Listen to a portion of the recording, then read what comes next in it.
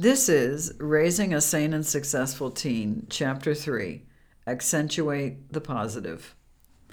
Like many families, we came to the realization one day that we needed a fresh start. I felt like I was not getting my more positive thoughts across to my kids, and they were acting accordingly. That's when we developed the 80-20 formula.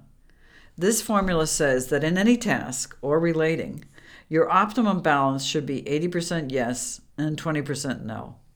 It is a formula you may have been using unconsciously for a long time. If so, then bravo! But if your young person is feeling discouraged and has no vital interests that excite him or her, then it's time to look at your 80-20 balance. Here's a tale that taught me how to use the 80-20 formula to generate enthusiasm for yard work in my son Max. When Max was coming into his teen years, I decided one morning that the garden really needed some cleaning up. I proposed it to him, but he was not interested. "I hate gardening," he declared. Yet I knew that he had an extensive experience gardening at school. "But you garden every day at school," I reasoned. Bad strategy. Relating to a proposed activity to a school activity is a hard sell, and reasoning rarely works to overcome distaste. "That's because they make us. No gardening, no recess." That's what he said, so should I go the mandatory route?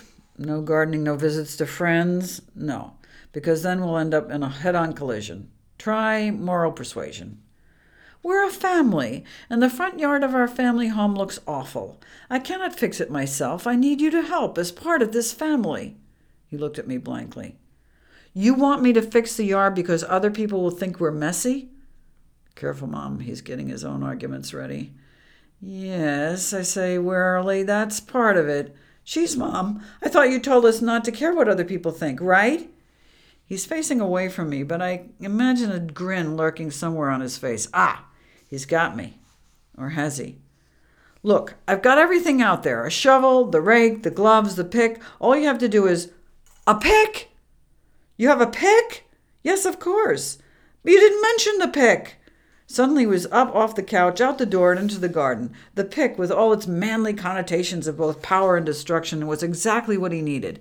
He worked fiendishly for hours, clearing weeds, turning over earth. I followed behind, gathering dead leavings, and soon the garden was clear.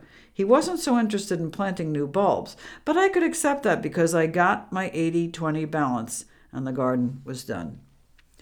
Max dug 80% of the garden, literally and figuratively, because most of the work involved a tool he really enjoyed. He would even do 20% of what he considered the uninteresting tasks because the pick gave him so much satisfaction a majority of the time. The 80-20 rule also means that your attitude toward your son or daughter is generally 80% positive and 20% corrective. The vast majority of the time, you think of them as good people and you tell them so. When they ask you for something, you try to see that they have it, and you aren't distressed when sometimes a trial effort doesn't work out. My daughter Gina thought she wanted to play piano. We purchased an upright from a neighbor, and she took lessons for a while. When it seemed like the piano was not her thing, 80% frustration and only 20% success, we sold it to someone else. It was okay. Gina was learning about herself, and we were learning about her too. She went on to many other things that were much more rewarding for her and in which she both delighted and succeeded instead. With school, you want a strong positive balance too. As parents, we get better all-around results when we encourage the intellect rather than just grades.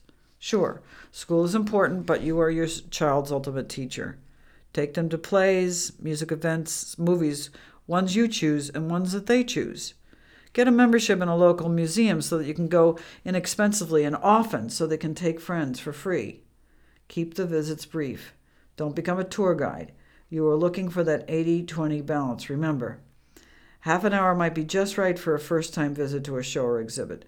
Then work up to an hour, then 2, if that works, in subsequent trips. Watch and learn what intrigues your teen and put more of these kind of adventures in front of them. The same goes for trips to nature. Make them short and sweet at first, and grow their interest and their stamina over time. As far as schoolwork goes, accent the positive. The pressure cooking of competition for grades is not making our kids smarter, it's making them more fearful, and that can't be good. When you look over your teen's report card, praise the fine work, the 80%, you see represented there.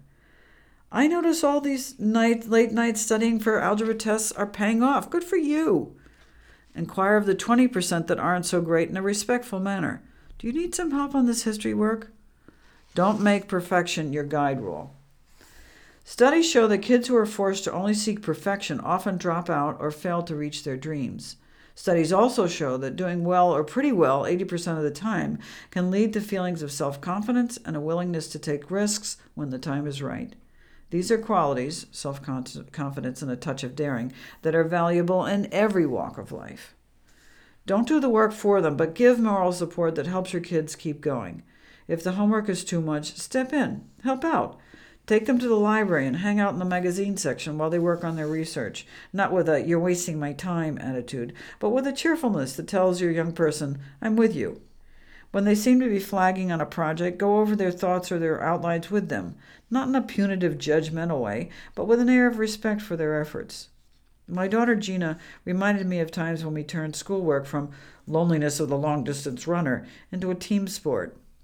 Frazzled by schoolwork and other work commitments, Gina could not face an application for an arts program that she really wanted to get into. The essays put her into a state of anxiety which made her think she wouldn't be accepted. We developed a system. She dictated her thoughts. I wrote them down. We went over the notes. She typed them up. She got into the program. The 80-20 rule forms teens who can do tasks, ask for help, work together, and be patient. They don't expect everything to consistently go their way. They learn that life can be great, but it can also have its tough moments too. This rule also helps them to gather comrades and teammates and create endeavors outside of your realm. They might choose friends who are varied, some who are brainy, some who are more on the athletic side, some who have creativity as their centerpiece of life. In choosing a social life, they might use the 80-20 rule also. And in responding to events in life, you might see that well too. After a meal out at your favorite diner, they might say, "The food wasn't great, but the waitress was a riot. That was fun." They can take any experience and get something out of it. The best way to teach the 80-20 rule is to live it yourself. Quit the negative self-talk. Give yourself that 80% of positivity you need. Boost yourself, and then you will be able to boost your young person too. Show your kid the positives of your life and let them know how you are facing and overcoming difficulties. Try always to bring your life to an 80-20 balance.